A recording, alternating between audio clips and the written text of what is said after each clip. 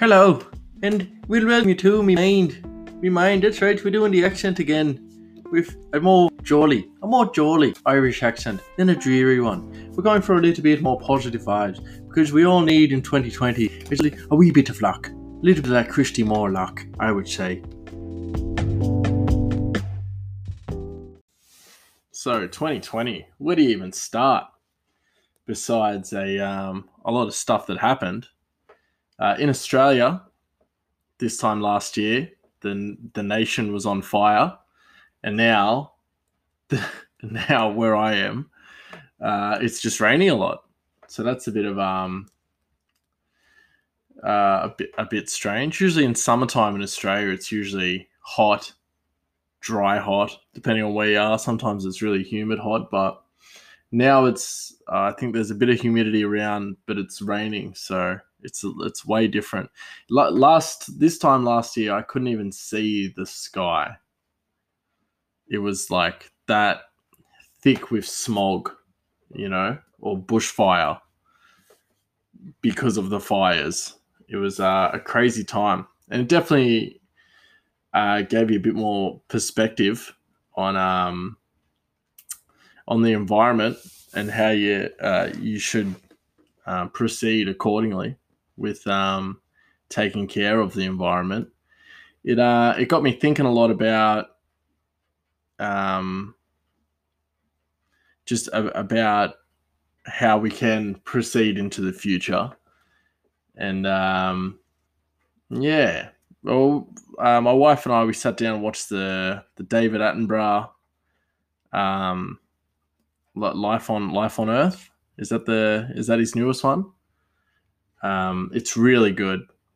It is by far the most insightful environmental documentary. It's like changing the idea about climate change without preaching it, because he does say it, and he does say it a lot, but it never feels preachy. It never feels like, he's going on and on and on about it. And the way he puts it is, yeah, it's graphic, but it's good. It's what you need to hear. It's like David Attenborough's playing like disappointed dad for the planet. It really he's got some really good ideas, and he's 93. He's 93 this year, or he turned 93 this year, and he's seen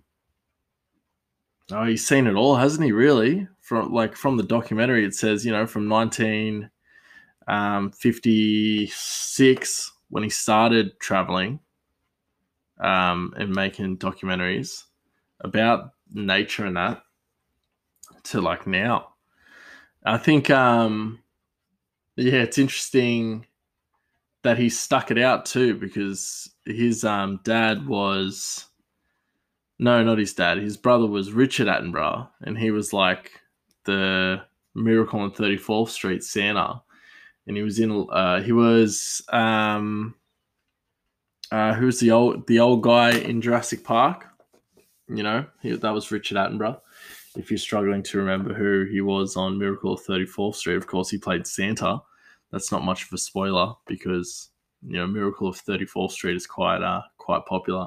I think it's a pretty good Christmas movie, but it's not the best one. I think my personal favorite one has got to be the Jim Carrey Grinch. That's got to be my favorite. It's definitely up there. It's one that you can watch and watch again, and it's still got that nice Christmas vibe. I really like Kiss Kiss Bang Bang with Robert Downey Jr. and Val Kilmer and Michelle Monaghan. That's probably that's in the top 10 like favorite movies. Of course, Shane Black directs that and wrote that. He's the same guy that wrote Iron Man 3. So, they came back for Iron Man 3 to collaborate and produce that great movie. The good thing about the kind of Shane Black writing is that he throws an inadvertent twist in there somewhere where it's very unexpected, and it's great. It's the way he pulls it off is just really well written, and it's really, really good. It's not like a script changing or a story changing twist either. It's just like a little, ooh, he's that guy now. It's really cool. I don't know why we're talking about Christmas, because Christmas is over. Christmas is done. Taking down Chrissy decorations soon. We're going to take down a real tree soon. I'm not quite sure when I plan to do it, but I don't really want to because the house smells so nice. I mean, I might have to get I might get a pine tree and just hang it up. Well, not hang it up. You don't do that with plants. But I might just put a pine tree near the window, a little one, and I'll grow it throughout the year, and that'll be my Christmas tree next year. Anyway, going back to this documentary. So it's basically saying that if you haven't watched it, go check it out. David Attenborough's Life in Our Planet. He says it as a witness statement to that this is his eyewitness report on what's happening to the Earth and the decline that he's seen from an early age until now. And it's really cool because it starts off in Chernobyl, which is of course the nuclear reactor that blew up in Russia or Ukraine, sorry. And that was a place of it was a city, and it was like 300,000 people or 200,000 people or something. And then in 48 hours there was no one. And I think there's a couple of people. I'm confident I seen a documentary years and years ago called Life in Chernobyl, and it was people that actually lived in Chernobyl, and they just ate potatoes and stuff. It was good, but it was very much what you would expect from an Eastern European documentary. Basically, they ran you through how they made borscht from potatoes and beetroots and stuff, and boiled chicken. Anyway, starts in Chernobyl, and then he explains what happened at Chernobyl and all that, and then it goes through, and you see all the dramatic changes. I won't step by step explain the whole documentary, but yeah, he goes through and says, the decline of nature and all this, that, and everything else. And then at the end, it's like this great realization that, I should say spoiler alert, but, you surely would have seen it. Surely everyone has seen that documentary by now. I mean, it was such a good documentary, and it was pretty much plastered everywhere. I'm surprised I hadn't seen it earlier. I don't know why I'd been putting it off so long, because it was just so good. It was just so great. It was great to see. And I was talking to a family member about it before we watched it, and I was like, "Oh, I don't like that Greta Thunberg because of what she kind of represented, and how like the whole world. It took a 16-year-old to say what was wrong with the world." And for me, I felt like a lot of people from my generation have been trying to change the world. We've not change it, because obviously everything's in baby steps. You crawl before you walk. But I feel like my generation of people have been like quite influential in changing that mentality of recycling, reusing, and trying to make the best of waste, essentially. So I think that a lot of people my age and older than me have like definitely impacted the environment for a positive. And I'm not saying that people from older generations are like having a negative attitude towards it or anything like that. I'm not trying to be. It might come off as I'm being mean towards other generations, but I'm not. This is just my observation. Like David Attenborough's witness statement on the Earth, this is just my observation. I've definitely experienced, me personally, in my personal life, and I'm not throwing this on anybody else. I've seen a lot of waste come through older generations, and young people have definitely been way more conscious of what they're wasting. And I feel like they did that a lot when I was in public school. When I was in a public high school, they taught us a lot about trying to recycle and the benefits of recycling and reusing and how deforestation was bad. So I feel quite thankful that we did get that kind of education when I was in high school, which was 20 years ago now. I feel quite thankful to have had that knowledge. And even in public school, it was more of a push to recognize what we're doing to the planet and how we're not necessarily making it better.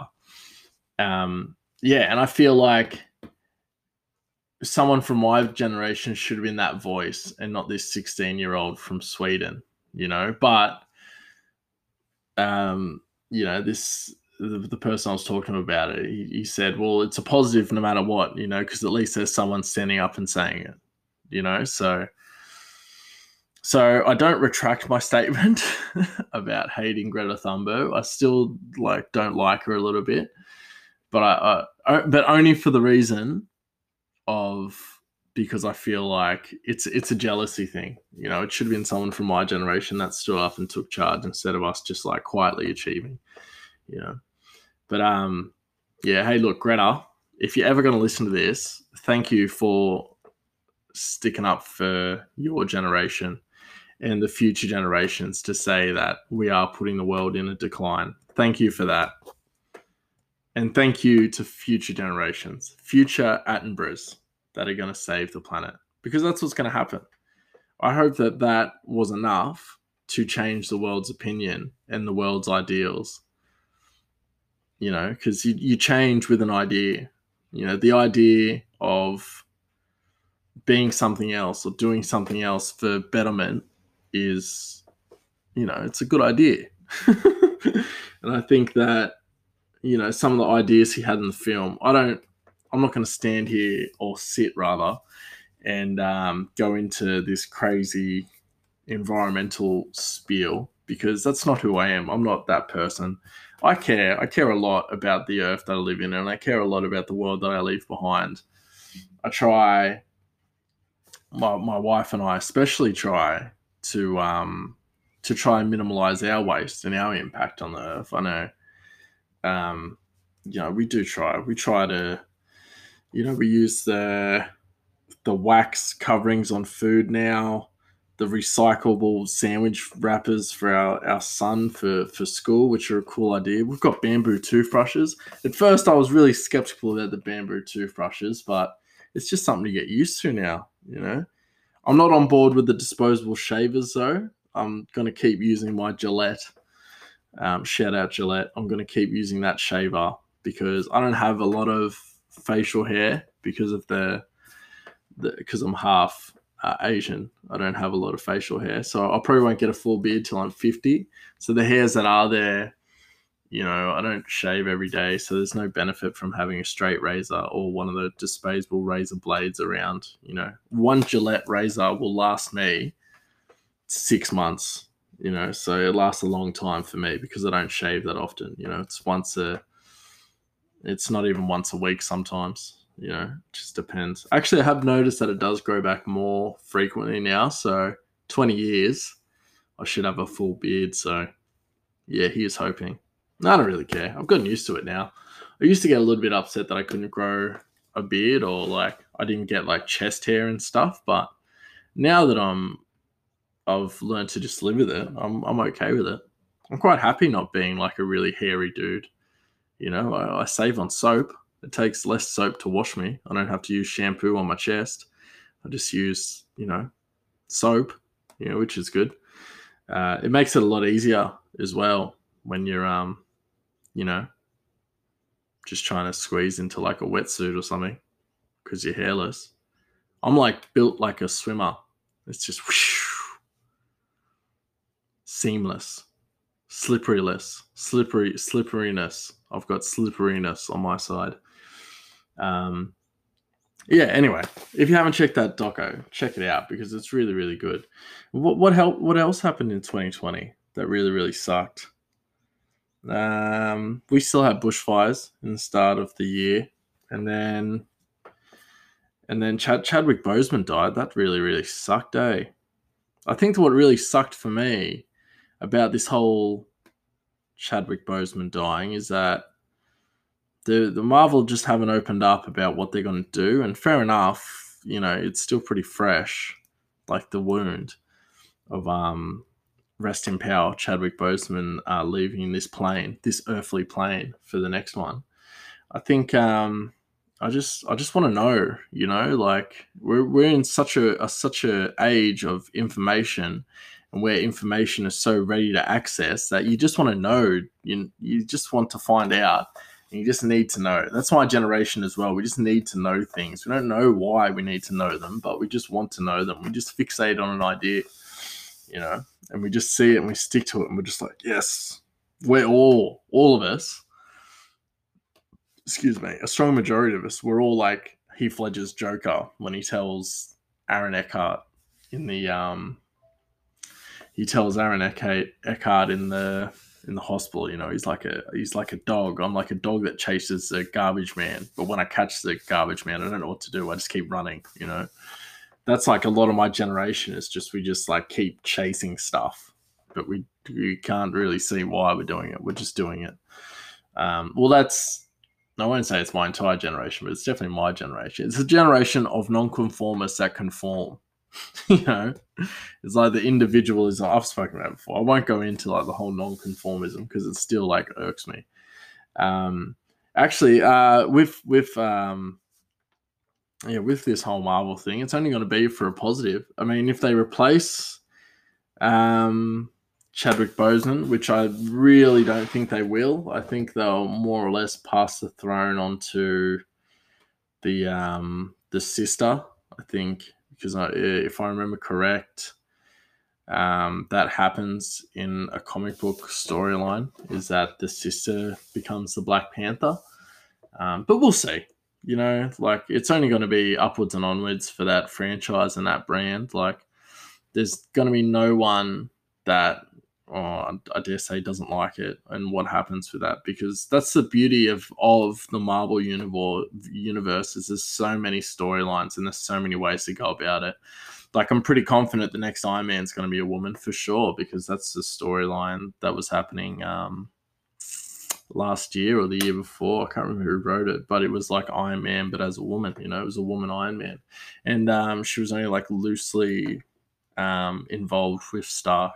Not like sexually, just like mentorship, a mentorship or something like that. But it even might be rescue. Like they might even take on Pepper Potts as rescue, as Iron Man kind of thing, So there's heaps of storylines to go from. And even if they let Iron Man like cool out and, it's just like the cameo and all that kind of stuff, that's still pretty cool. That's still like a great storyline, and there's still a long way you can go from that. I think the defining thing now is that they, not only did he die in, spoiler alert, not only did he die in Endgame, he continues to be dead in the Spider-Man universe after, so they're well and truly buried Robert Downey Jr. as the character, which is awesome, I think a humble thing is of what Robert Downey Jr. did. He was like, there was a lot of fan outcry for him to get nominated for Iron Man for Endgame, and he like politely refused and like not refused, but politely said, no, I don't want to be nominated for a role.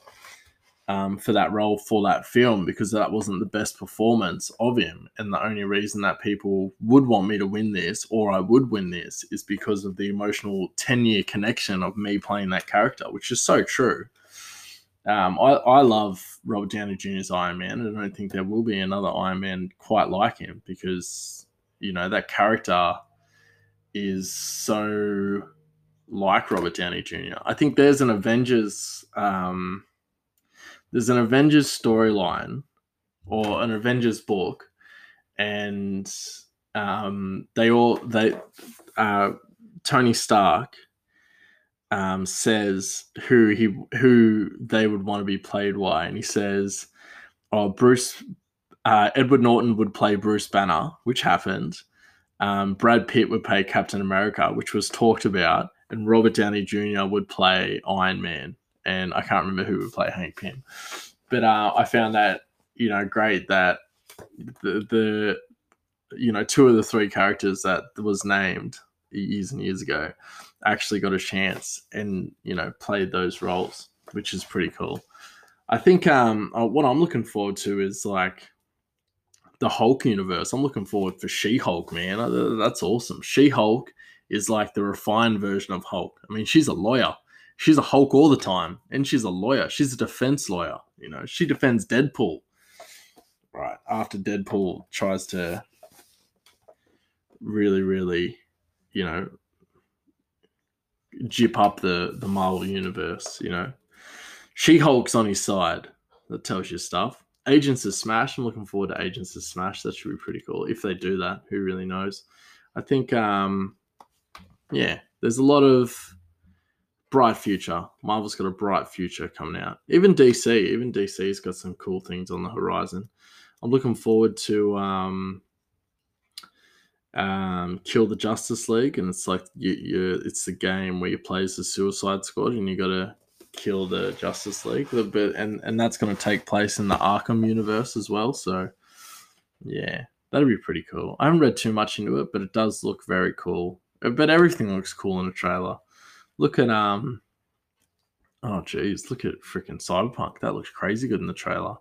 With that Billie Eilish song playing in the background, and that was sick. I think actually there's a cool like Easter egg in that game where you find a gun, and the gun is it's like an AI, so it like speaks to you, holds conversations and that kind of stuff. So it's like a computer integrated user face and that. And it does this. It like plays like a menu music, and it's like bum bum be dum, and it's the beat to Bad Guy by Billie Eilish, which is like, I thought that was a cool like throwback to like 2020, because like they say the world ends around that time. 2023 I think is when the mass apocalypse happens. In the nuclear wasteland bit happens in Cyberpunk 2077. I think that's cool. They do like a cool little throwback to like that was arguably one of the biggest songs of like last year. Definitely, it probably was the biggest song last year. Let's be honest, it was like that or Dance Monkey. But we're not here to talk about 2019. We're here to talk about 2020. Let's not forget, and we can't forget to talk about Sean Connery and how Sean Connery, huge Bond, James Bond, Yashi. Sean Connery is by far the greatest Bond personality ever, because he was Bond in the films, and then it was almost like he was Bond outside of the films. He was like he was awesome. He was a crazy personality and an awesome dude, and he had like good follow-up films as well that weren't too bad. I mean, he could have lived off just being Bond. I mean, George Lazenby did. He like made all his money off the Bonds and then became a real estate developer. George Lazenby's Australian, and he just became a real estate developer and made a go at just being a real estate mogul in Australia. And now he like lives off that revenue, I suppose. And Roger Moore, he had like a good career, but Roger Moore was already kind of tailored to he was already tailored to being like Bond because of like the Saint TV show. So I think going from Sean Connery to Roger Moore was like inadvertently relevant to do that. So I think that was okay. It was okay for them to do that because they felt it was acceptable, which is good. That's good. Makes it easy. Makes it easy when an actor already does something like that, and then they can just switch over. Who do you think the new Bond will be? I think it'll be Henry Cavill. Henry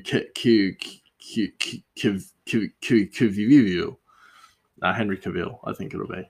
After he finishes the 6th season of The Witcher, which is also a good show on Netflix.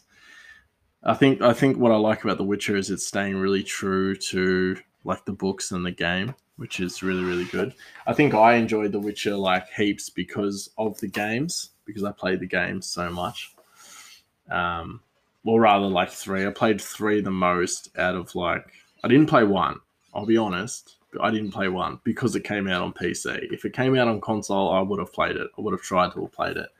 But yeah, number 2 was just, I just couldn't wrap my head around it too much because of the whole traps, and you really had to be a bit more methodical about how you played rather than 3. You could definitely had a bit more leeway in how you played, which made it so much easier.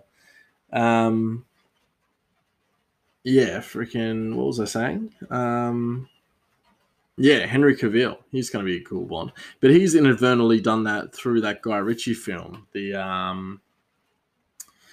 oh gosh.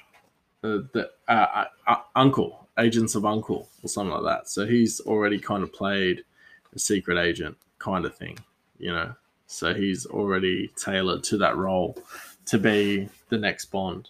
I used to think before Daniel Craig, I thought it was going to be Clive Owen for ages, because Clive Owen was like, he's like a good British personality, and he's got like, but maybe he's too rough and too gritty to play Bond because he does have like a bit of a rougher British accent, but that can always be polished. I mean, he played Bond in, well, he didn't play Bond, but he played a secret agent in that Johnny English movie. And I thought that was like the teaser for him to be, you know, the next Bond. You know, I thought that was going to be the next evolutionary step to be Bond, was because he played Bond in Johnny English. He didn't play Bond, but he played a secret agent in Johnny English. So, yeah. Rowan Atkinson should like give Johnny English another crack. Oh, actually, I think he did. I think there's actually 3 movies of him now as Johnny English. I'm pretty sure, which is pretty good for you know, a kind of parody of the whole super spy thing. I think Leslie Nielsen's Naked Gun is by far one of the best parodies, because it just like knowingly takes it too far. I mean, that movie came out in the late 80s, early 90s, maybe even mid 80s, I would say. And it was just, I think OJ's in it. I think OJ is in, I swear he's in number 1. And he's like he's the detective that is like the calmer one, the more rational one out of Leslie Nielsen's character. I feel like it is. Well, sorry, we're going way off track for like 2020. But talking about 2020, talk about like Ratchet, that whole Ratchet thing that came out, Nurse Ratchet, that came out by Ryan Murphy. It's like Ryan Murphy is trying to change our opinion on things. He's trying to make out that Nurse Ratchet was like crazier than what she already was in One Flew Over the Cuckoo's Nest. It's like you're trying to make it seem like there was more than she was just an angry person. Like she was an angry person in One Flew Over the Cuckoo's Nest who just craved order. And now it's like we've got to give it this deeper meaning now, which is crazy. Excuse me. And to show that she's like that crazy or that unhinged and strange in that show by Ryan Murphy. And then you watch, like, if you watched Ratchet and then you watched One Flew Over the Cuckoo's Nest, there would be, I don't know. Sarah Paulson just does such a great job, though. Like, you can't knock her. She acts the pants off Nurse Ratchet. Like, she does a really good job of really any role that she plays in all those Ryan Murphy ones, like the American Horror Stories and all that. Like, she does a really good job. She even does a really good job in the OJ trial, which is really good. I think that's all. It's all Ryan Murphy, or at least he created it. It's like sometimes I hear about these things and I think, oh, that's cool. And then I hear Ryan Murphy's behind it. It's like he's trying to change our opinions. He's trying to he's like dramatizing the story so much that it's going to change our opinion of if OJ did it or if Gianni Versace was murdered, and that kind of those kind of things. It's really strange. It's like he's trying to take over the horror. He's like our generation's John Carpenter. Remember how John Carpenter in the 70s and 80s and like 90s, he just did like every horror thing. You know, he did like vampires, he did zombies, he did like post-apocalyptic worlds, he did like he did adaptions of like Stephen King books, you know, like he did 2 of them, I'm pretty sure. I know he did he definitely did Christine, and there was another one he did. He may have done Cujo, I can't really remember. It was either Cujo or maybe Pet Sematary. I could be wrong on both ways, but I know he did another Stephen King adaptation. Christine's a great one, by the way. That's really good. That's a good book too. But Christine is a good book and a decent movie as well. I like the book a little better just because it goes through and tells the story of like, it tells the story from everyone's perspective of the events and how it's like, oh, it's cool. It's cool, man. It's a cool story rather than like the movie. The movie's still cool, but it's like, because it would be weird if you narrated, if the car was like narrated to how it was feeling and how it was speaking, that'd be a little weird. Yeah, it wouldn't make much sense. It would be harder to pull off then than it would now. I think now you could probably pull it off rather than back then. But yeah, Ryan Murphy is like, he's like taking over the whole, and he's doing it on the small screen, which is interesting too. Like he's not doing it like movies like John Carpenter is or was. He's just doing it on the smallest screen. He's doing it on these streaming services, which is like effectively the way to reach an audience, a modern audience, is to do it that way and to reach people that way rather than trying to get people to go to the cinema to watch your 3-part miniseries. You know, you're getting people to sit at home in the comfort of their home and enjoy it and then like it and rave about it.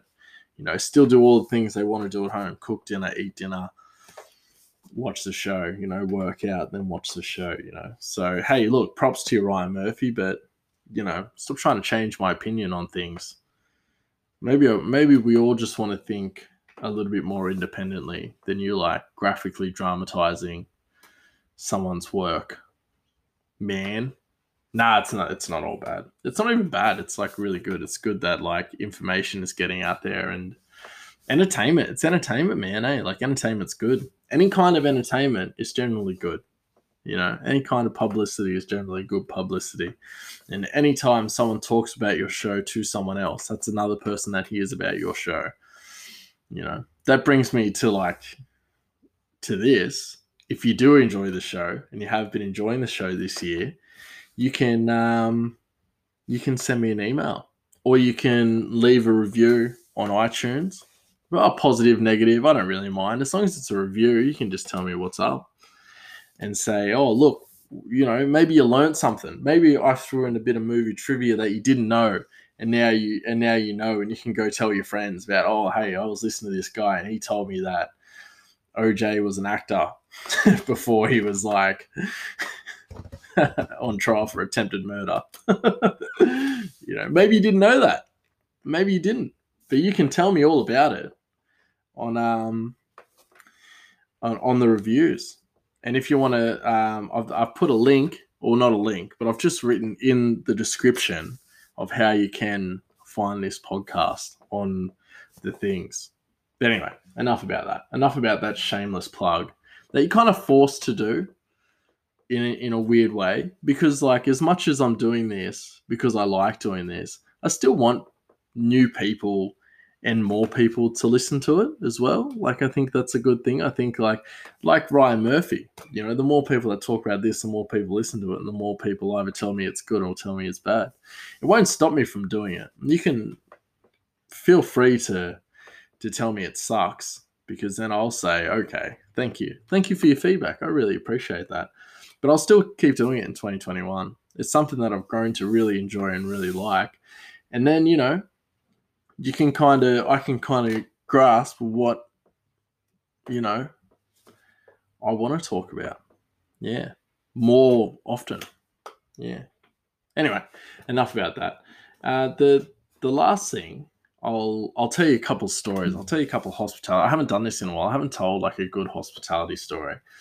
But yeah, I was working at this place, as you do as a chef. When you're working as a chef, you inadvertently work at a lot of places. And what I like to do, I like to work at as many places. Not that I've worked at heaps of places, but I like to work a lot of places to get experience, so then I can take that experience and apply it to another job, or apply how you do something and apply it to how I want to do it, and make a menu evolve, or make my skills evolve, which I feel like I've done over the course of my career. I've definitely done enough types of cuisine that I can, generally pull off a lot of things. And I can make the basics, or I can make complex work really easy and work well for me. And I can teach others these skills as well. Because that's the other thing about hospitality. It's about putting the knowledge down, because hospitality isn't an art that is like sword making, or like construction. Like the hospitality is such a young industry, and it has such a young depth of knowledge. Like Escoffier, Auguste Escoffier, one of the first guys to apply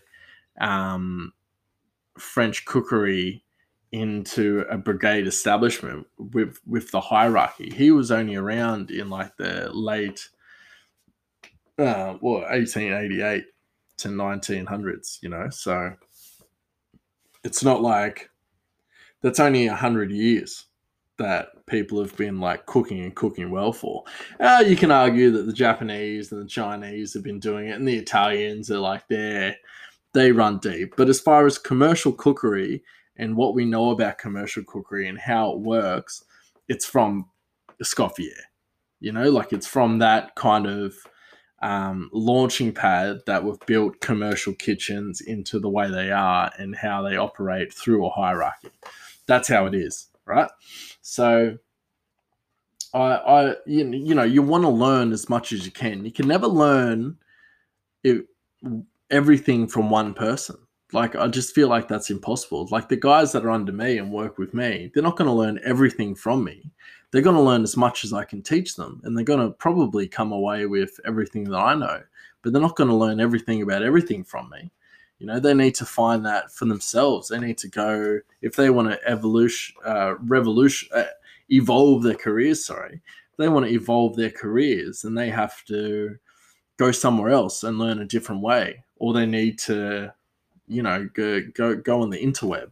They need to follow different people on Instagram. That's what I do on my personal Instagram. Is I just follow a lot of chefs, whether it be Japanese, American, French, Italian, whatever. I can't read the posts, and you can hit see translate or whatever. But I'm just looking at the food. I'm looking at how they're doing the food. I'm looking at how they're presenting and what's trending and what's making hospitality headlines. You know what I mean? Like, I talk to a lot of my friends, and we always talk about food. There's one friend in particular, Simon with an S. Shout out Simon with an S. El Capitan. We talk about food, or as frequently as we talk. We usually talk, at least once a month. I try to talk to him at least once a month, because I like talking to him. And we generally just talk about Sopranos most of the time. Which is like crazy. It's a crazy thing too about 2020 is that the Sopranos just came back. We're like, he and we've just always watched the Sopranos. Like, there's been, if we need something to watch or want to watch something, we just watch the Sopranos again. Or I watch, the Sopranos and Boardwalk Empire. Like, I'm always like in that universe. I always watch it. And now, like, everyone's like, oh man, have you seen the Sopranos? Like, yeah, I have. I've been watching it for ages. Like, what took you this long to watch a show that's 20 years old, that debuted 21 years ago, 1999, the first episode aired? What took you this long to get around to, like, James Gandolfini is an epic actor. He is the definition of Tony Soprano, He embodies it so well. And the fact that he is a bigger guy and a fatter guy and he's got all this moxie on it, like all this gusto, like that makes it even better that he's not this jacked bodybuilder looking type. He looks like a tough dude, but he also looks like your average Italian American dude as well. Like there's a human side to him. He doesn't look so far fetched. It's like when you watch that like Spartacus. If you ever watch the revamped TV show of Spartacus, all of them look like gods. Like they're all like built like these crazily fit bodybuilders, eh? Like they look insane and unrealistic as well. Like I can't see my problems as his problems, but I can see my problems as Tony Soprano's problems, as James Gandolfini's problems. That's what makes the show so relatable and so good. Even though there's the mafia aspect in the La Cosa Nostra, there's all those aspects to it. But at the end of the day, he's still a family man with family problems, and he's still a dude that suffers, depression or whatever. So it's so relatable and it's so relevant now. And I'm actually happy that people are watching it because you can see how this strong, silent Gary Cooper guy, this guy if he can go and get help, then anyone can get help. And I hope that that's what a lot of people take away from it, is that you can see this strong, silent, tough guy act, but he recognizes that he needs help. So he goes and seeks help. That's the shining moment in like when that show first aired. Yeah, it's not realistic. I'm sure like there's a lot of people that would be like, oh, if he was in the mob and he went to go see a psychiatrist, it'd be him and the psychiatrist they'd be in the trunk of the car, for sure. No one's going to dispute that, but it's a TV show, and it's not a reality-based TV show. I think it's loosely related, the figures, or rather the personalities and the mentalities on, it's more related to the creator David Chase's childhood rather than, because I think he grew up in Newark, which is in New Jersey. I'm pretty confident. Yeah. So anyway, go check it out. Go watch The Sopranos. Because that's good. Yeah, I was going to tell you a hospitality story, so I got really, really sidetracked. That's what happens. It's like your mind's just going and going, and then you get caught up in The Sopranos. So, we talk a lot about food, me and my mate. And all my hospitality mates, we all talk about food a lot because we're passionate and we like food, and we like to see food go from what you pull out of the ocean or what you take from the farm to what you put on a plate and someone enjoys, from farm gate to plate, or from, the paddock to plate or whatever, or, from wherever the animal comes from to your kitchen, and then you dress it up and and then you make it look like nothing out of this world. I think my greatest thing, or my favorite thing to do, is to make something look not that good but tastes really good. It's like David Chang always said, like ugly delicious. Like you want to take something that looks disgusting but it's delicious. That's one of my favorite things. And there's also tricking the brain. It's like making a savory a sweet. Like making something that shouldn't be, like a cucumber. I made a cucumber jelly with this nice swordfish dish. And it was just like a play on the mind. It's like cucumber can't be a jelly, but here it is on my plate as a jelly. Like that's awesome, don't you think? That's a cool thing. That's cool, man. Like you can make, and it tastes like cucumber. It's a jelly and it tastes like cucumber. You wouldn't believe it. Anyway, so I'm working in this kitchen and I'm running the line, and this chef, he like brings up, he's cooking, and I asked for this prawns dish, and he's like, he plates a prawn and he plates it, and then he gives me the plate. He's like, all right, mate, listen, I know they get 10 prawns, but this one's got 8. Just let them know that next time they'll get 2 prawns. And he's looking at me dead serious as he's saying it, eh? He's like, look, mate, I know there's 8, I know, but next time they get 2. You just let them know. You just let them know that next time they come, they'll get to. And I'm looking at this guy and I was like, nah, that's not happening. You're gonna cook another 2 prawns and you're gonna put it in this dish. In fact, you're gonna put the whole dish back in the pan, and then you got to separately heat your prawns and heat them back up and then put it in there. You're gonna cook the other 2 prawns. You're gonna give me 10 prawns. You're gonna give me 8 prawns, and then explain to the customer how they paid for 10 prawns. How they paid for 10 prawns, and then you gave them 8. But you also told them that they could get a rain check and come back and get their 2 prawns whenever they want. So I thought I'd share that with you. That's pretty funny. That like basically summed up a lot of 2020, wasn't it? That you could that you could give someone something, but then say, oh, hang on, if you come back, you'll get extra.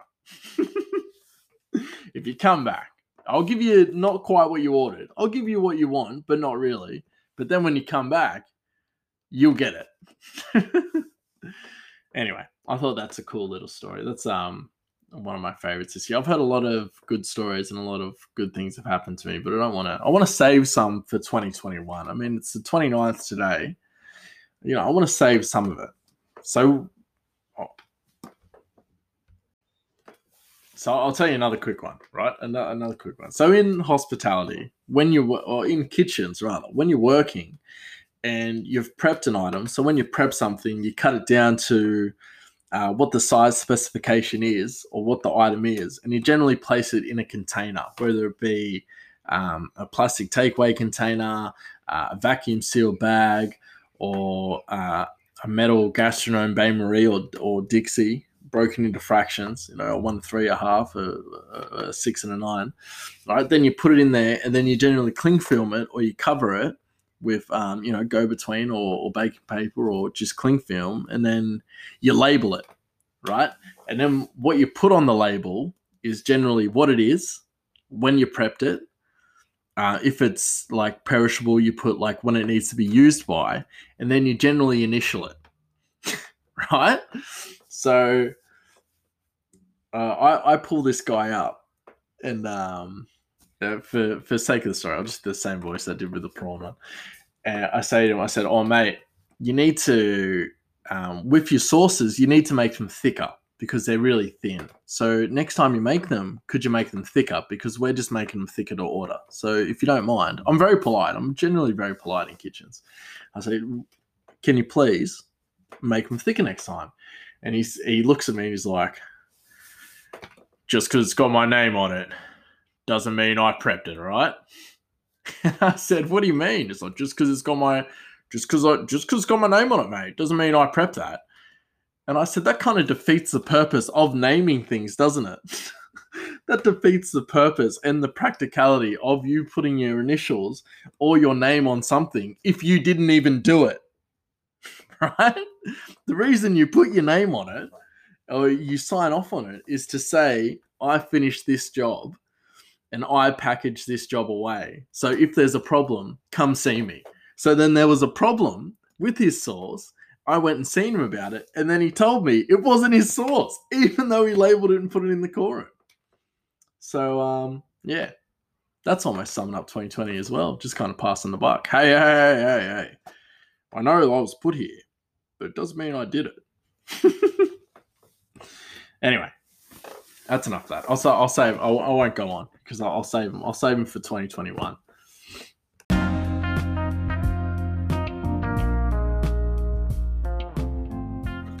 So that's it. That's a wrap on my mind for 2020. Have a happy new year and a very fortunate new year. I wish everybody all the luck and, many blessings to you and your household.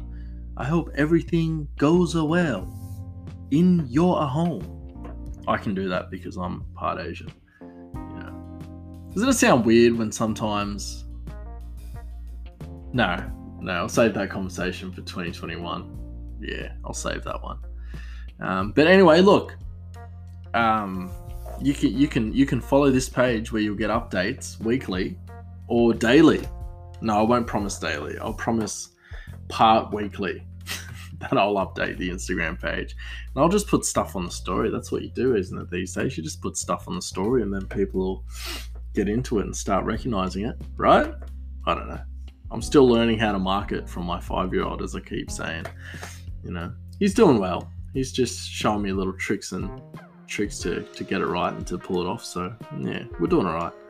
But you can follow this podcast on Instagram, which is My Mind Podcast, which is MYMNDPDCST. It's My Mind with no vowels, because someone took all the vowels, which I'm not happy about, so I had to leave them out. All right, it's a consonant. It's just a consonant. It's My Mind. That's how it sounds in my head. Yeah, and go look, go like it, check it out. Goodbye. Happy New Year.